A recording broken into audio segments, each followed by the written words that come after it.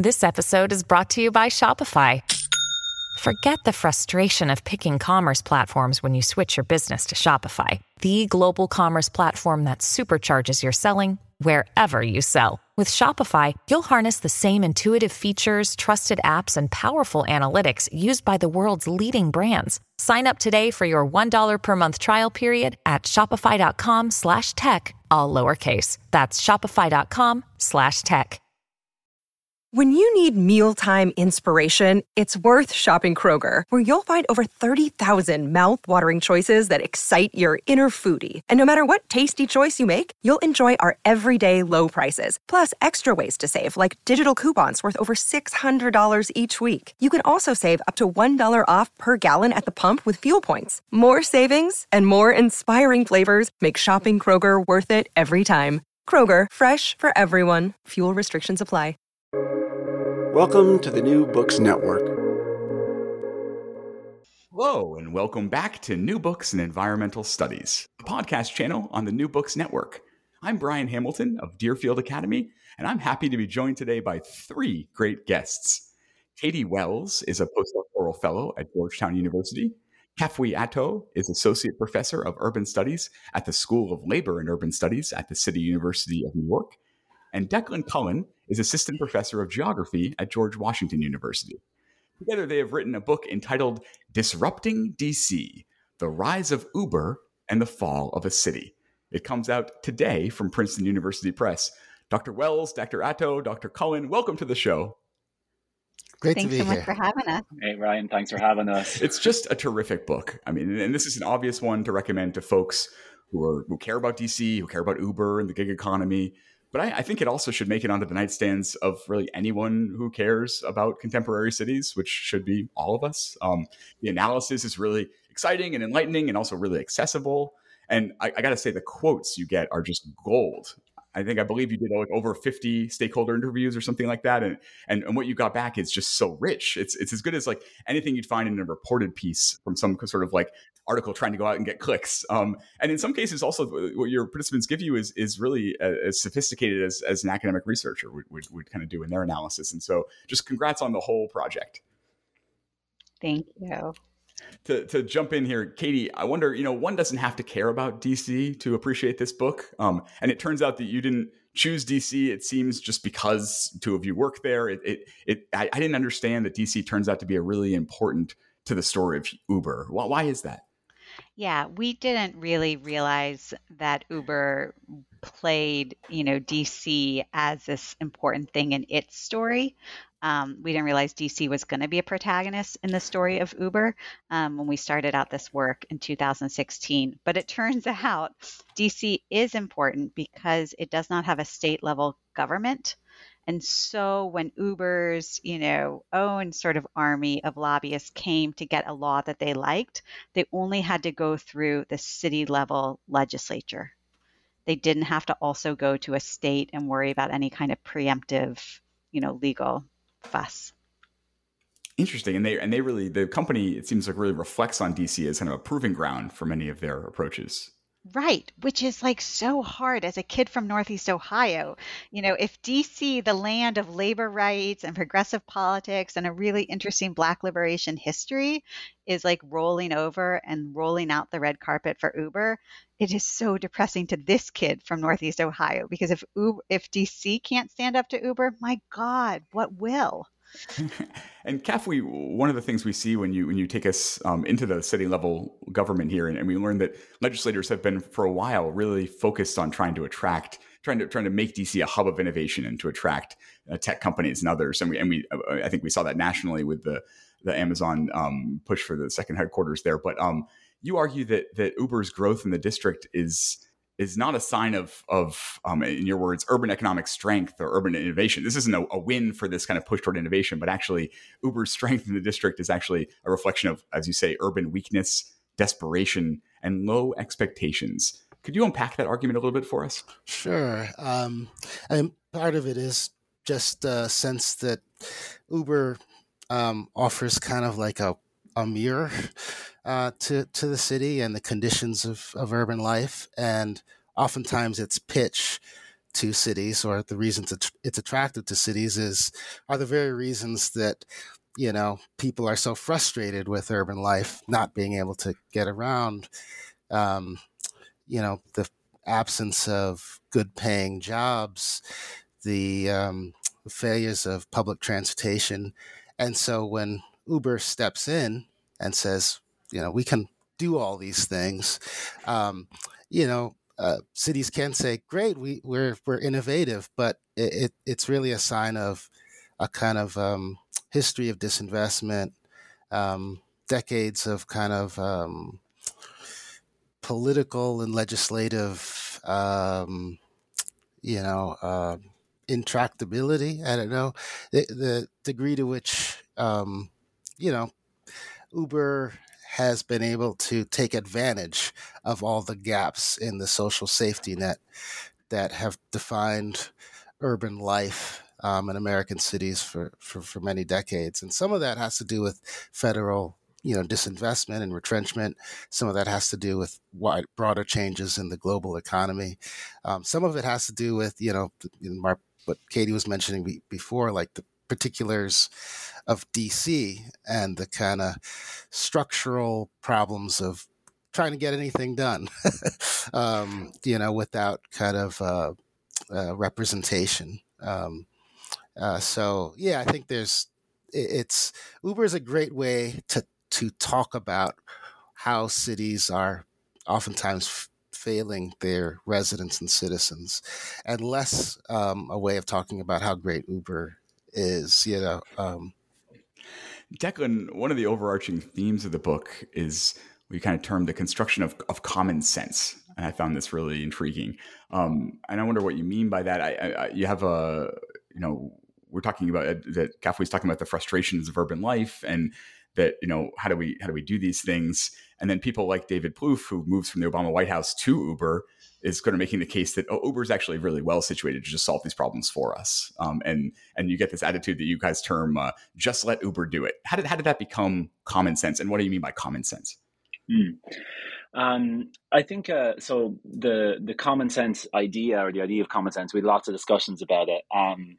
It came out of this kind of broader desire to try understand the conditions that gave rise to Uber, and what allowed it to be so dominant in cities. So I think when we first started writing, one of the things we agreed upon was that we didn't want to write a book that was kind of like a hit piece on Uber, like Uber's bad, and there's definitely lots of that in the book, right? But there's lots of books that do that better, like specific examinations of Uber's business model and how it works and so on. So what we were more interested in is kind of like, how can we make a kind of like a good faith argument about Uber, like that addresses this kind of, I think, really important question that everybody will ask you when you say you're working on Uber. It's like, why is it so popular if it's so bad, right? Or should I stop taking it? These kinds of questions that you can kind of dismiss, but they're actually really important questions we were trying to argue in the book, right? So we all use Uber, or lots of people use Uber, right? I try not to, but it's a solution. You want to get to the airport early in the morning, right? And you want to get home late at night. And actually, one of the things that started us looking at Uber was Katie looking for like how to get a babysitter home late at night. And the babysitter's like, I'll just take an Uber. And Katie was like, what is that? And how is it possible that it will take you 2 blocks in the rain at like an affordable rate, right? A taxi driver would never do that. And you would never even think of doing it anyway. So these kinds of solutions, I think, were very interesting for us to try and understand, right? So I think in one meaning, then Uber is like common sense and the kind of, everyday usage of the word, right? It offers this kind of like, this basic judgment, right? Does it make sense for me to take Uber in this moment in time? And it does, right? If you can't get a taxi, you take Uber. You can't get to the airport, metro's not working, you take Uber. Or even as drivers, right? You lack you lack employment, or you're underemployed, or you want to monetize your commute. All these different things, Uber makes kind of sense, right? And in that sense, it has been very kind of stop using the word sense in in that way. Its rise has been kind of really interesting because, we say to Uber, like people casually use that word as a verb now. Like it's like Google or Velcro, or it's like enter their vocabulary as this like extraordinary success, right? And that's a huge achievement, I think, in many ways. So the second meaning of common sense kind of comes out of this attempt to try and understand common sense as a political and ideological thing, right? So you could say, right, in some countries, universal healthcare, free education, maternity leave, and stuff like that are common sense propositions, right? Although, of course, like routinely in the US, those things are seen as kind of like ludicrous, I think. But this version of common sense, we argue, is like a political thing, right? So it's to do with institutions, political interests, economic regimes, and all these kind of contingent things. And so common sense means different things in different eras and so on. So I think like one of the arguments we're making then is that this common sense thing is kind of twofold, right? So Uber established itself as a common sense solution, and part of that is, you know, the company's aggressive marketing and institutional kind of work and regulatory stuff. And the second sense is as Kathy was really pointing out, is that Uber kind of inhabits a world of poor alternatives.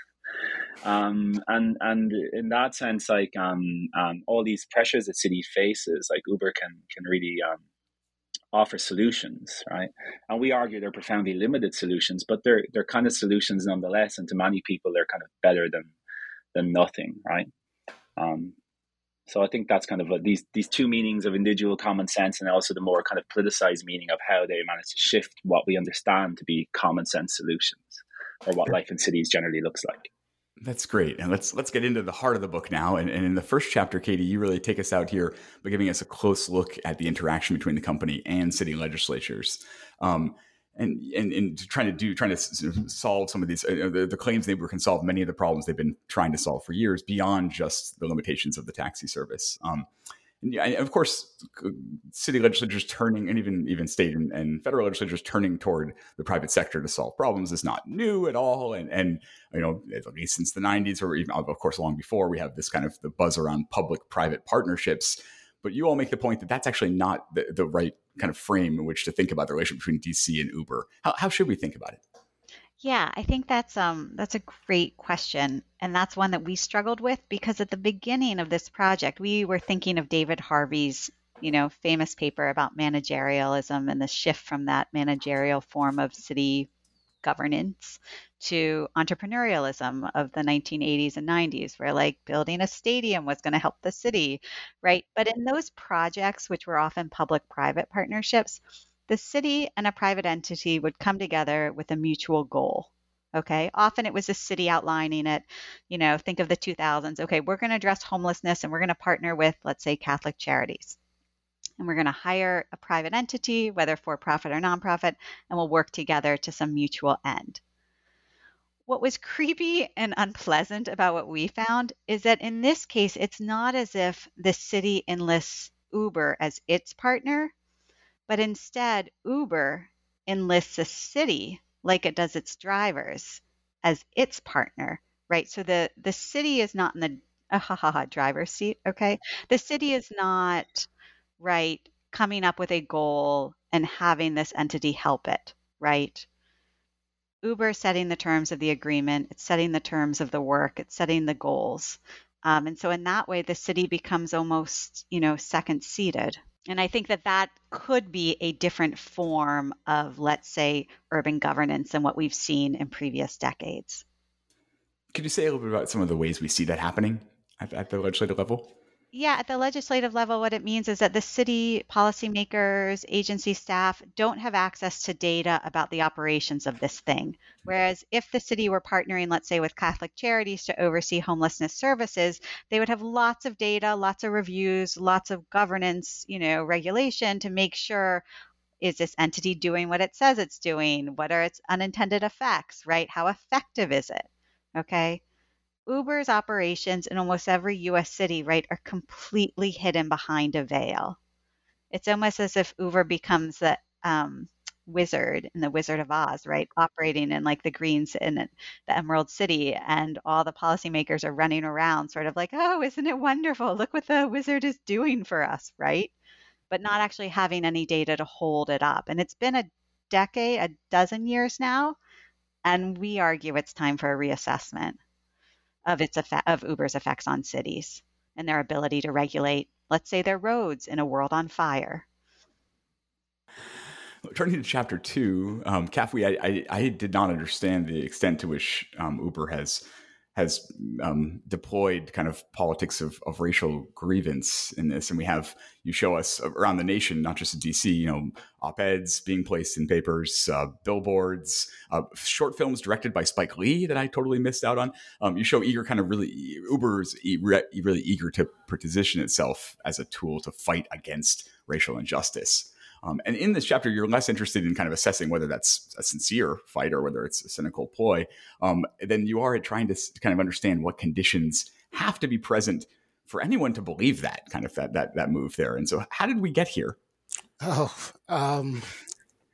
don't know. A lot has happened. I mean, I think so. I think part of, what we, as you said, what we wanted to do in the chapter is first to kind of document all the ways in which Uber has employed kind of the language of racial justice to advance its own position in various cities. And I think in DC, it's like impossible to ignore, just given the kind of racial demographics in the city, kind of the problems of discrimination in the taxi industry, kind of the classic problem of hailing a cab while Black, which is real, and part of people's lived experiences. But then there's also kind of the broader kind of racial tensions around, gentrification and the kind of, transformation of DC as a city. And so Uber has intervened, sometimes explicitly, sometimes kind of wink, wink, nod, nod in those kind of very debates. But it's not just in DC, right? We've seen similar tactics employed in New York, and then in kind of debates over Prop 22 in California. So it's a pattern, right? And I think the first kind of the first reaction that's understandable people might have is, well, they're just being totally cynical. It's just we can't know the heart of, well, first it's a it's a multinational corporation. It doesn't have a beating heart. We can't know their desires, but I think but then part of it is like, well, as Declan was saying, to take Uber seriously and these claims seriously, we have to look at the kind of conditions that they are intervening in. And that means really talking about the kind of persistent racial injustices that have defined urban life, that have made kind of the complaints and grievances of Black communities in cities across the country,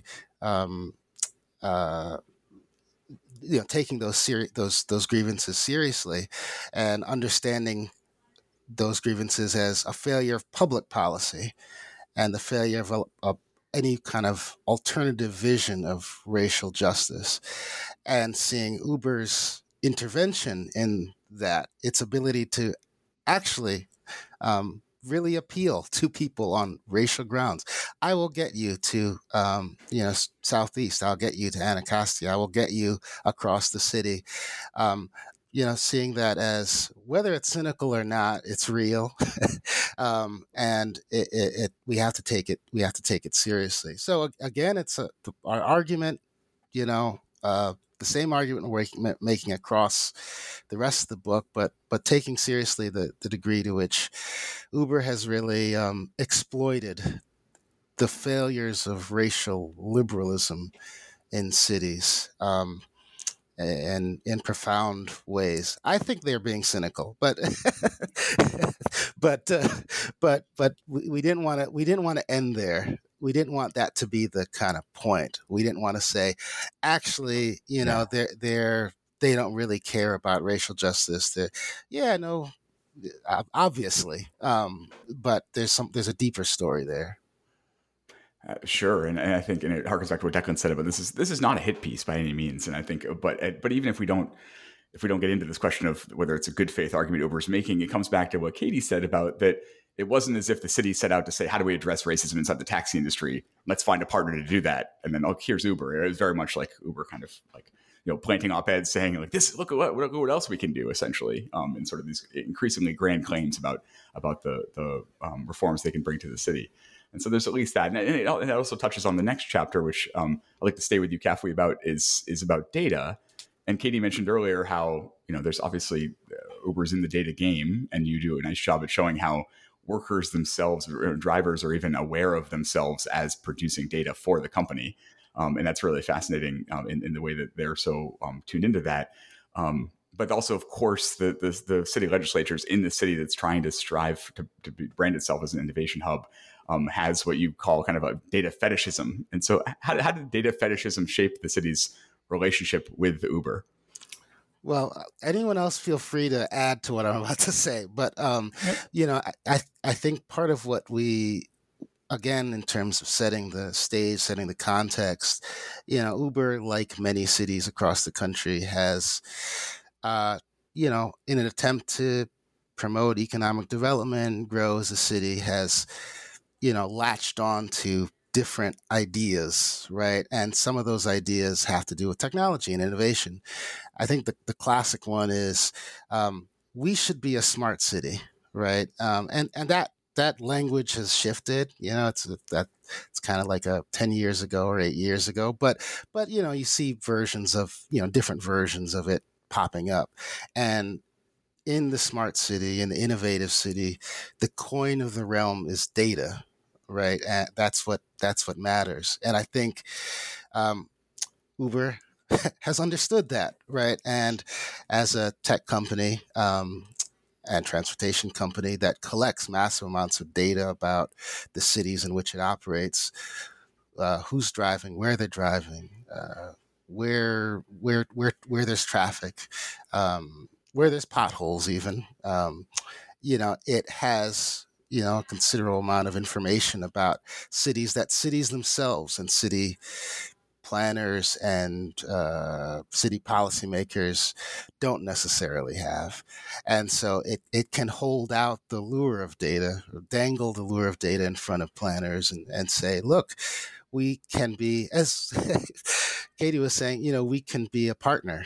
We should be a partner in this. And, part of the challenge of that is, oftentimes lost in that kind of discussion is what is data good for? Do we have the capacity to process it or make sense of it? Data for what? Data for whom? And so it becomes this kind of the chapter was very fun to write because, as you might have noticed, that we have kind of like our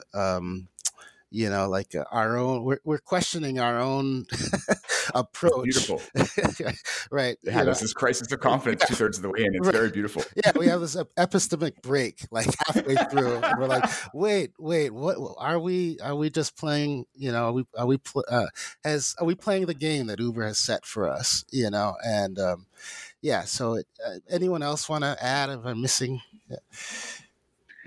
Yeah, I think I think one of the things that Coffee first pointed out when we were writing, which is really interesting, was like, okay, one, there's this aspect, of course, like, are we just playing the game of fetishizing data ourselves? We need the data will tell us. And someone in a talk pointed out to us, is that, why do you need more data? You understand how this process works. So like, what's data going to tell you that like you haven't already found out? But the other part of it was, I think, which when we first wrote the paper and then we wrote this chapter afterwards, was like that data is like a product of driver work. And so it gets fetishized as this commodity, but it's actually something that drivers produce. Even when they're not driving passengers around, they do this other form of hidden work, right? That they don't get paid for. So they wait and they do all these other things, but like they also produce this data that is really important to how the company works. And so it gets aggregated as big data, but in that process, drivers are producing the most valuable commodity for companies like that in an unpaid manner. And that seeing it as that way, I think, allowed us to ask all these kind of political questions about, well, what was it doing and where was it going, and all these other kinds of questions, I wonder if you could say a little bit more about that, any of you, about because I didn't appreciate the extent to which there were sort of promises made, and how much the city was saying one of the best things we can get out of Uber is not just the improved transportation networks, but also we can get this data that can help us. The idea was that this can help us do policy better in the future. How did that? Why was that so exciting to cities, and then what happened? Well, I think it started with the Uber. I mean, we start the chapter, or it figures in the chapter, the kind of Uber movement, which is the kind of platform that Uber launched. I can't remember what year, 2016, 15. You're gonna have to buy the book. Yeah. 2015, 2016, that, was an explicit offer to cities of data. But then, as we show in multiple chapters of the book, there was a kind of long-standing shift in the city to brand Washington, D.C. as kind of a leader in not only innovation, but like inclusive innovation, like innovation, tech innovation that that is equitable and that promotes growth, not just, to kind of classic Silicon Valley oligarch way, but in kind of a way that benefits communities. And so that, I think that comes from, DC's kind of, like all cities, its desire to grow economically, bring people in. Yeah. But I think it's also right. The desire for data is also sort of, we can see it as a symptom of a local government that wants to do better, right? That wants more information about how to manage curbs, how to do road pricing perhaps someday, how to do bike lanes and bicycles. The desire for the data, to me, we of course ran up against some folks in government who are like, we don't need more data. And it's understandable, right? I was so offended by this attitude, right? I come from the Enlightenment idea, more knowledge will make us better. And here we have policymakers saying, oh my God, we have enough. But the reality is they don't have as Kafwe alluded to, they don't have the ability to process it. And even when they do get data from these companies, it's not clean. And so we even found instances where the Department of Transportation was foregoing data that the city had actually been able to wiggle out of these companies because it was so useless, and instead purchasing it from a third party to try to make sense of their roads, right? It's a common resource where they have to manage, and they can't really see what's happening. Like there's this moment I remember where they have a city official who's already just used to getting tetrabytes of data every day that it's just so raw they can't do anything without more staff, and whether there's going to be a real return on that investment if they were to staff it up more. Also saying he was just afraid that the email would either be too much data or it would be an angry email from an Uber lawyer. And it's just really, you feel for this guy, this person in this story. But Declan, if we could turn to the fourth chapter, which I think you took the lead on here. It has the delightful title. All of the chapter titles are really good in this book, but Flying Cars and Other Legends. And that was, I don't know if I'm feeling old. There were so many things that I had memory hold about Uber's story, even though Uber's story is not that old. Like I forgot there was an Uber before Uber X. I thought that was sort of the original form of it. I forgot that Uber was so in on the flying car nonsense. And then you just really, really remind us that from the start that automated vehicles were really central to Uber's original business plan. It was monopolize the market, raise prices, and then eventually replace drivers with automated cars. And so even though that fleet never materialized and they sold off what they were doing with AV a few years ago, AVs, you argue, were still really important to the story of Uber in DC. What are some of the reasons for that? You stop me if I go on too long here, because I'm really fascinated by the AVs and flying car stuff. Probably because my training is kind of historical, so it's fun to really think about something so futuristic. But the history of it is really also really important. So the first driver I interviewed back in 2016, when I was talking to him about worker categorization and potential for unions and he just said to me, "Look, this is all pointless. We're going to have flying cars in 2 or 3 years." I was like, "What?" And so my interest is really piqued. And so I started reading a lot more around the idea. And in many ways, it's kind of the leading edge of the data question, right? It's a technological kind of fetishism, or as we kind of call it, a tech solutionism, right? As proposing tech as this kind of catch-all solution to problems in cities. And so a lot of my kind of early thinking on it was influenced by this like great essay by the late great David Graeber. It was called like "A Flying Cars and the Declining Rate of Profit." And he just made this very simple argument or this question in the animates the essay is like, where are the flying cars? And I was like, yeah, I want to know where they are. I've been hearing about them since I was a little kid. And so he says, like, there are big limits to technological development under capitalism. So these limits, he kind of points out, are self-interested. So like, why would you bother automating vehicles when you have like low wage drivers that bring their own cars, their own wear and tear, and so they're providing like everything. And so Uber is like this company that doesn't have assets because it just manages a platform. And so if you control fleets of AVs, then it's not a profit making kind of like enterprise.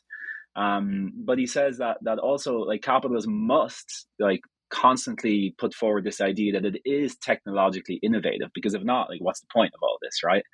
And so we're left to this kind of like, problem of like, how do we think about technological progress and how do we think about these ideas under kind of, current late capitalism, whatever we call it. I think the whole argument is summed up in a tweet from 2017. So in DC, there was this like, they had down in the Georgetown waterfront, there's a wealthy area, lots of restaurants and shops. There was like a Nightscope K5 security robot that like pitched into a fountain. And everybody laughed really hard. And so a nearby office worker tweeted, our DC office building got a security robot and it drowned itself. We were promised flying cars and instead we got suicidal robots. So the internet kind of remains undefeated, right? As usual.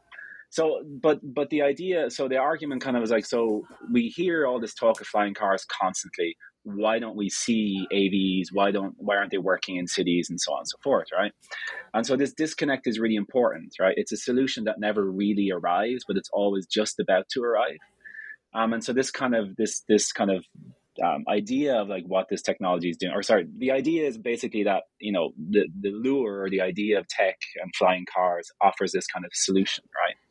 So it allows Uber to do a bunch of things, right? It allows venture capital to plow investment into this company thinking, oh, wow, they're the future. They're going to bring flying cars. We're going to invest in the ground floor of this kind of like future of cities, right? This is really important because like the financial aspect of Uber is actually crazy. Like they don't make profit. They burn money. Part of it's an investment like this. A lot of it's in lobbying and political fights and so on and so forth. And of course, in lowering the prices of rides to try, get to corner the market. And so it's really important to keep that kind of like stream of venture capital coming into the company. And that's really, I think, an important aspect of how it works in cities. It also, as like the first interview shows, it has this effect on drivers where drivers think to themselves, well, like, why would you bother unionizing or even beginning to think about doing any kind of political work around this? Because we're already obsolete, right? Now, of course, it's not true because, as we've seen over the pandemic and so on and so forth, drivers are crucial, right? They're essential to how this whole business model works, but they're framed as, non-essential or, imminently kind of obsolete. And that's important, I think, kind of politically. You might say actually a lot of the innovations of these technologies is actually in labor surveillance and in control rather than kind of eliminating labor. Although, the odd AV test or a little robot going around is enough to kind of like, build this discourse that like this is happening, right? And then as Kafi is pointing out with data for cities, it's really important because they can say like, AVs are like this kind of, vehicle, I can't think of another word, right, for showing like innovation, right, really in the streets to say, look, here's an AV, this is the future, it's coming. It allows cities to kind of like, DC has proposed legislation or has passed legislation, I should say, around AVs, around personal delivery devices like robots and stuff. All these things that show that they can solve problems. So they could say like, we'll use little robots to solve food deserts, right? As if the problem was kind of a technical disconnect. We've happened to misplace people far from food, right? And so this promise of technology, we make this argument is really important because like it I'm not saying that tech is bad, right? Clearly, we're going to need technological innovation to solve lots of the problems we have, right?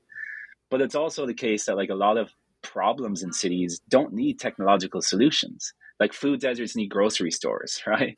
Like we need like public transit systems to like mass move people around cities. We need like solutions that we already have at our disposal that we don't use, right? For a whole host of reasons that we've talked about. And so this kind of argument to us is really important because tech makes these promises it never fulfills. And actually, when you do see tech work in cities in this way, it's like AVs, the little robots, and all these other kinds of systems, they don't work across cities in like an even way to like ameliorate inequality. They actually just work in generally gentrifying neighborhoods, right? So you can go to a new, like somewhere like the Wharf in DC, which is like, $1 billion like waterfront development. And you can get a little, or you could, the company went bankrupt, of course.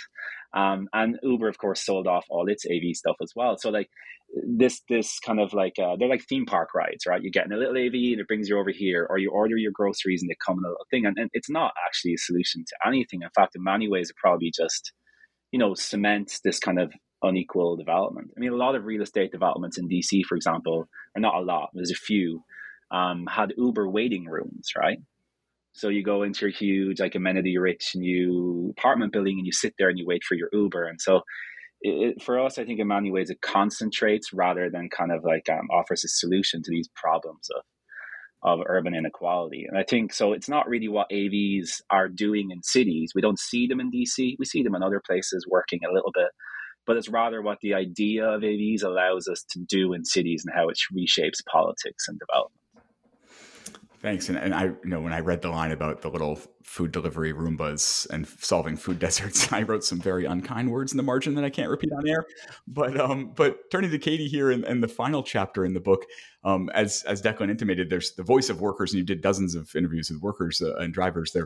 Their voices are across the book, but you really, in the final chapter, you look at the Uber workplace, as you call it, although you note that it is a placeless workplace. And that too, of course, pushes against any threat of unionization. And because you talk about how many drivers have never even hung out with another driver, let alone, had a meeting about workplace conditions and things like that.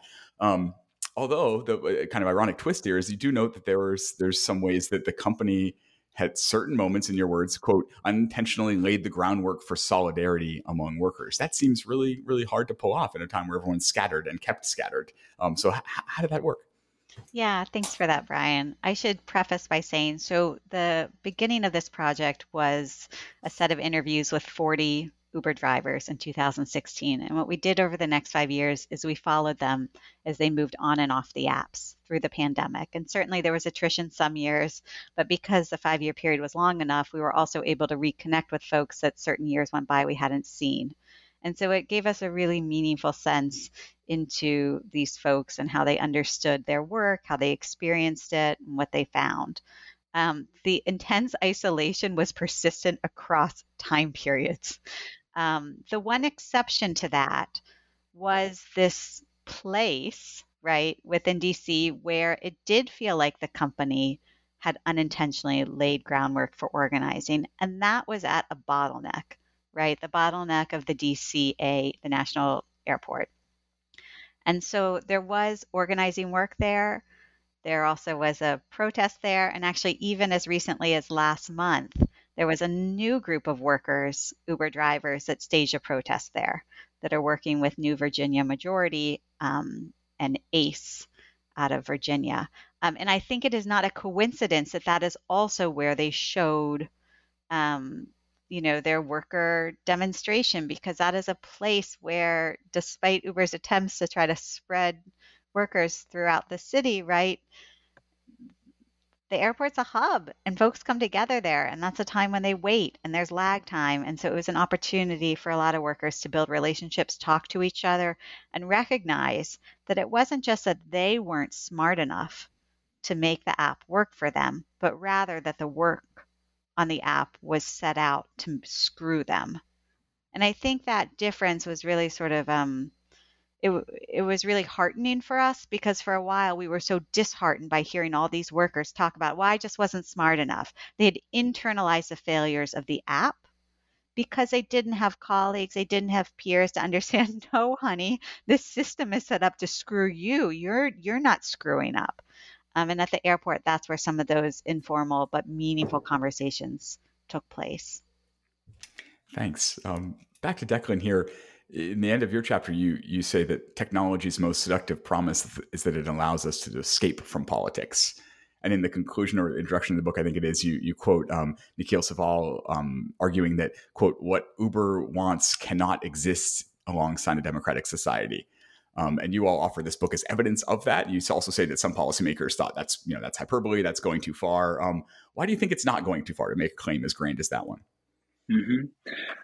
Yeah, I mean, I guess sometimes when you write a book, you got to make a big claim, right? And so I'm no expert on democracy, but I think in the tech sense, it's very true. Like in AVs are they're like that in the sense that they kind of say we don't need to engage in politics or messy solutions or questions of inequality. We can just engineer solutions to those things, right? And I think that kind of logic or that kind of ideology is really strong. And so part of this came out of this reading of this book by Langdon Winner, The Whale and the Reactor. So it's like a philosophy of technology. And he makes this quip in it, if the unexamined life is not worth living, nobody's told engineers, right? That technology isn't just something we need to regulate, or it's not something that we need to think about as something subject to politics. Like, it is politics, right, in the first place. And we need to think about it from the ground up as a politics. And so I think in one sense, right, in recent years, Uber comes in on this wave of like tech optimism, right? Like post-recession, post-2008, where, we can figure out all these problems and tech is this area that, loads of money is flowing into. And this moment of kind of like, maybe it peaks with Obama or just post-Obama, right? That like, technology is the solution to democracy. Like Twitter gives us an Arab Spring and all these platforms can allow us to be more democratic. And now we're in this profound pessimistic moment where like, oh no, what have we done? Like, it's eroding the basis of democracy, right? And Uber is part of that story. I mean, maybe not on the grand, the national scale of like a Facebook or a Twitter, but it's part of this story, particularly on a municipal level, right? Of like how cities work. And so the central goal of the book in that sense is really to show that that Uber is not really an economic thing or a tech thing. It's like a political project, right? And so this has become obvious maybe through things like the Uber files, which The Guardian published last year, which are mainly European based, right? But they show the level of political lobbying and influence that is profoundly undemocratic, right? We see it in California with the kind of AB5 bill where they're trying to, reclassify gig workers as employees. And then Uber, and Lyft and a bunch of other kind of subsidiaries and conglomerates, so they're all in it together. They spend over $200 million on Proposition 22 to reverse the decision, right? This is the most expensive ballot initiative of all time, I think. In the history of all time, right? Yeah, and they outspent unions like 10 to 1, 20 to 1. So like $10 million versus like $200 million. It's so on political campaigns, on social media campaigns, on lobbying.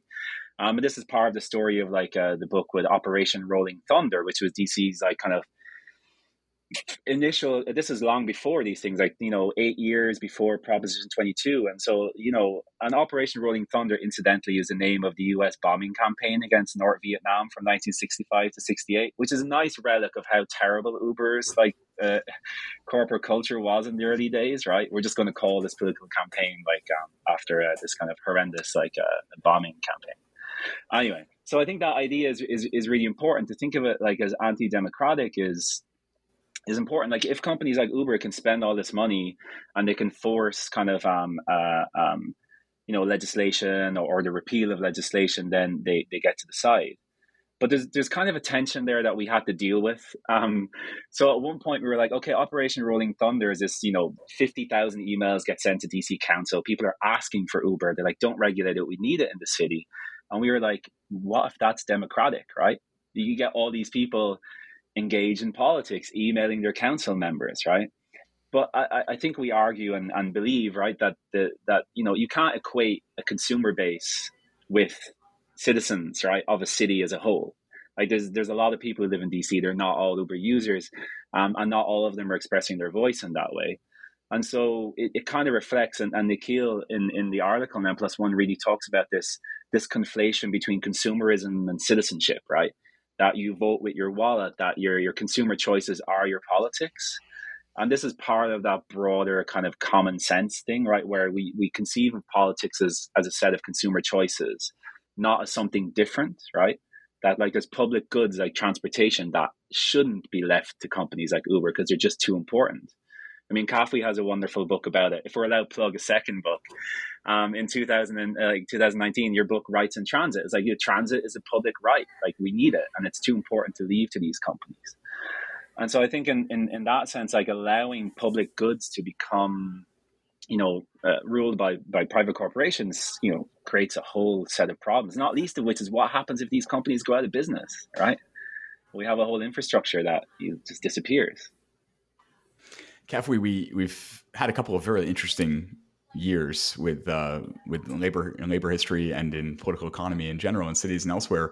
And while your analysis in this book really highlights the role of low expectations, as you put it, of citizens, of policymakers, of workers themselves, as Katie mentioned it, you've concluded the book with some indications that expectations might be on the rise. And Katie mentioned the DCA protests last month.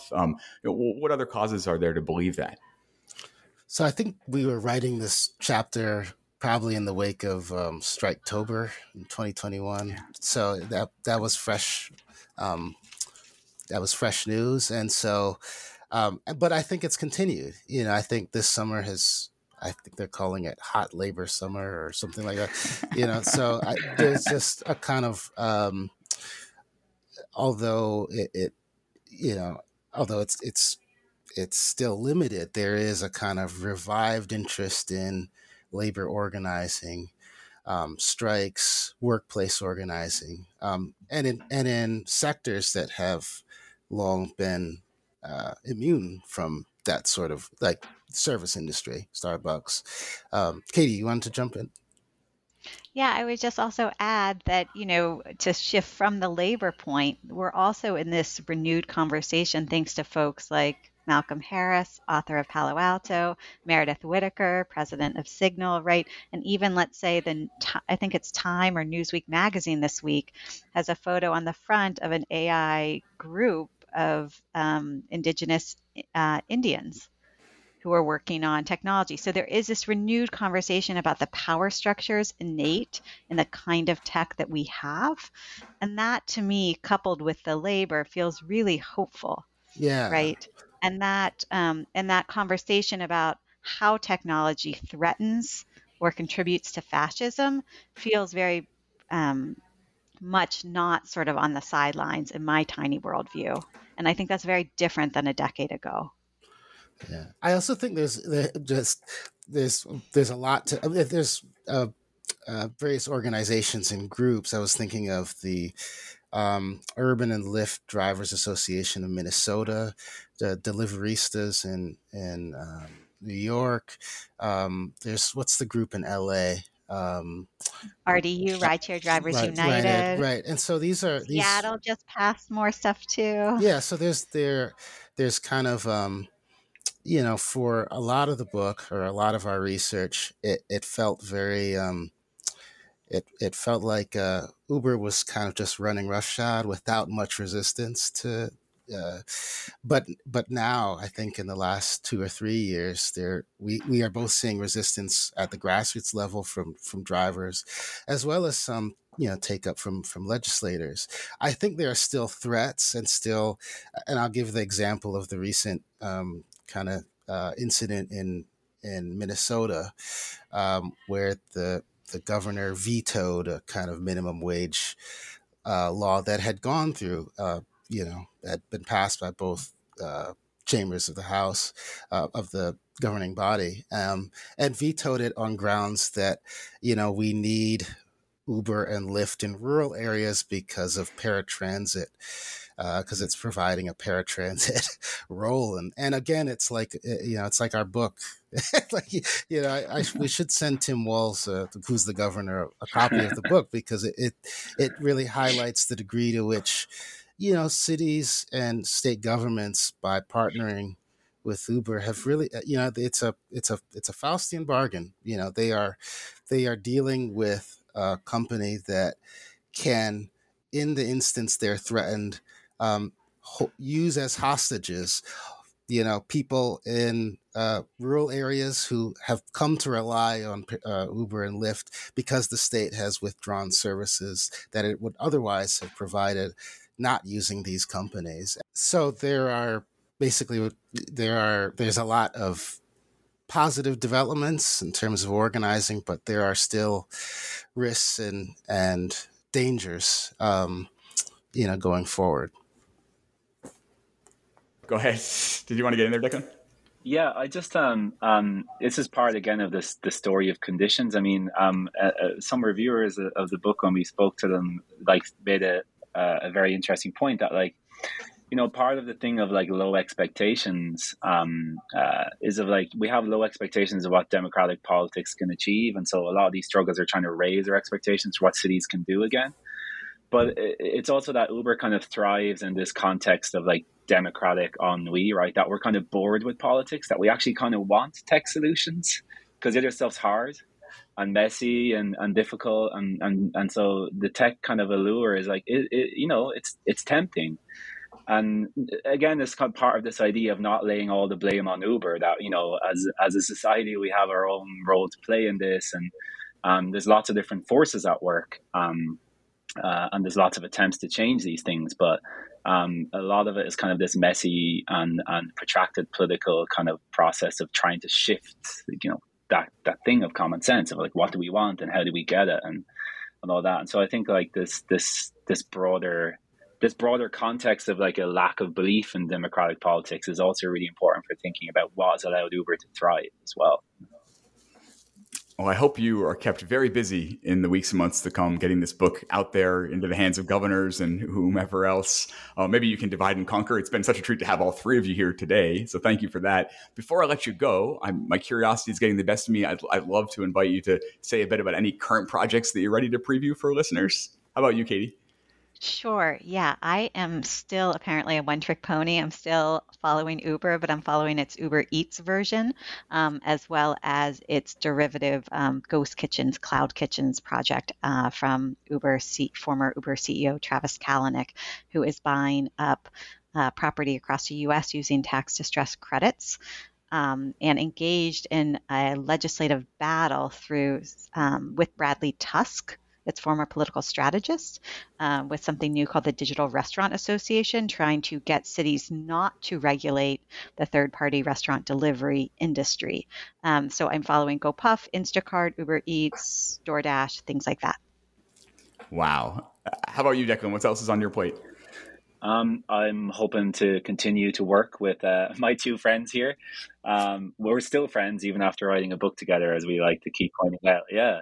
I continue kind of thinking a little bit about this automation issue in cities and how it works, and this kind of the broader empirical projects of that, how they work in different cities and so on, among some other more boring projects. And Kafui? Well, apart from continuing to work with Katie and Declan, I'm focused on teaching at the moment. Prepping for the fall, and I've been teaching some of the same classes in the same way for forever. So I want to try to, do some revisions and thinking about how to make my courses more interesting, at least for my sake. So as I'm lecturing, I'm also not falling asleep. That's the most heroic project of all, to fight against that inertia in the curriculum. So hooray to that. Well, this book again is Disrupting DC, The Rise of Uber and the Fall of a City. It comes out today from Princeton University Press. Its authors are, and my guests have been, Katie Wells, Kafui Atto, and Declan Cullen, who are not breaking up, and the band is staying together here. Katie, Kafui, Declan, thanks so much for your time and for this wonderful book. Thank you. Thanks, Brian. Thanks so much, Brian.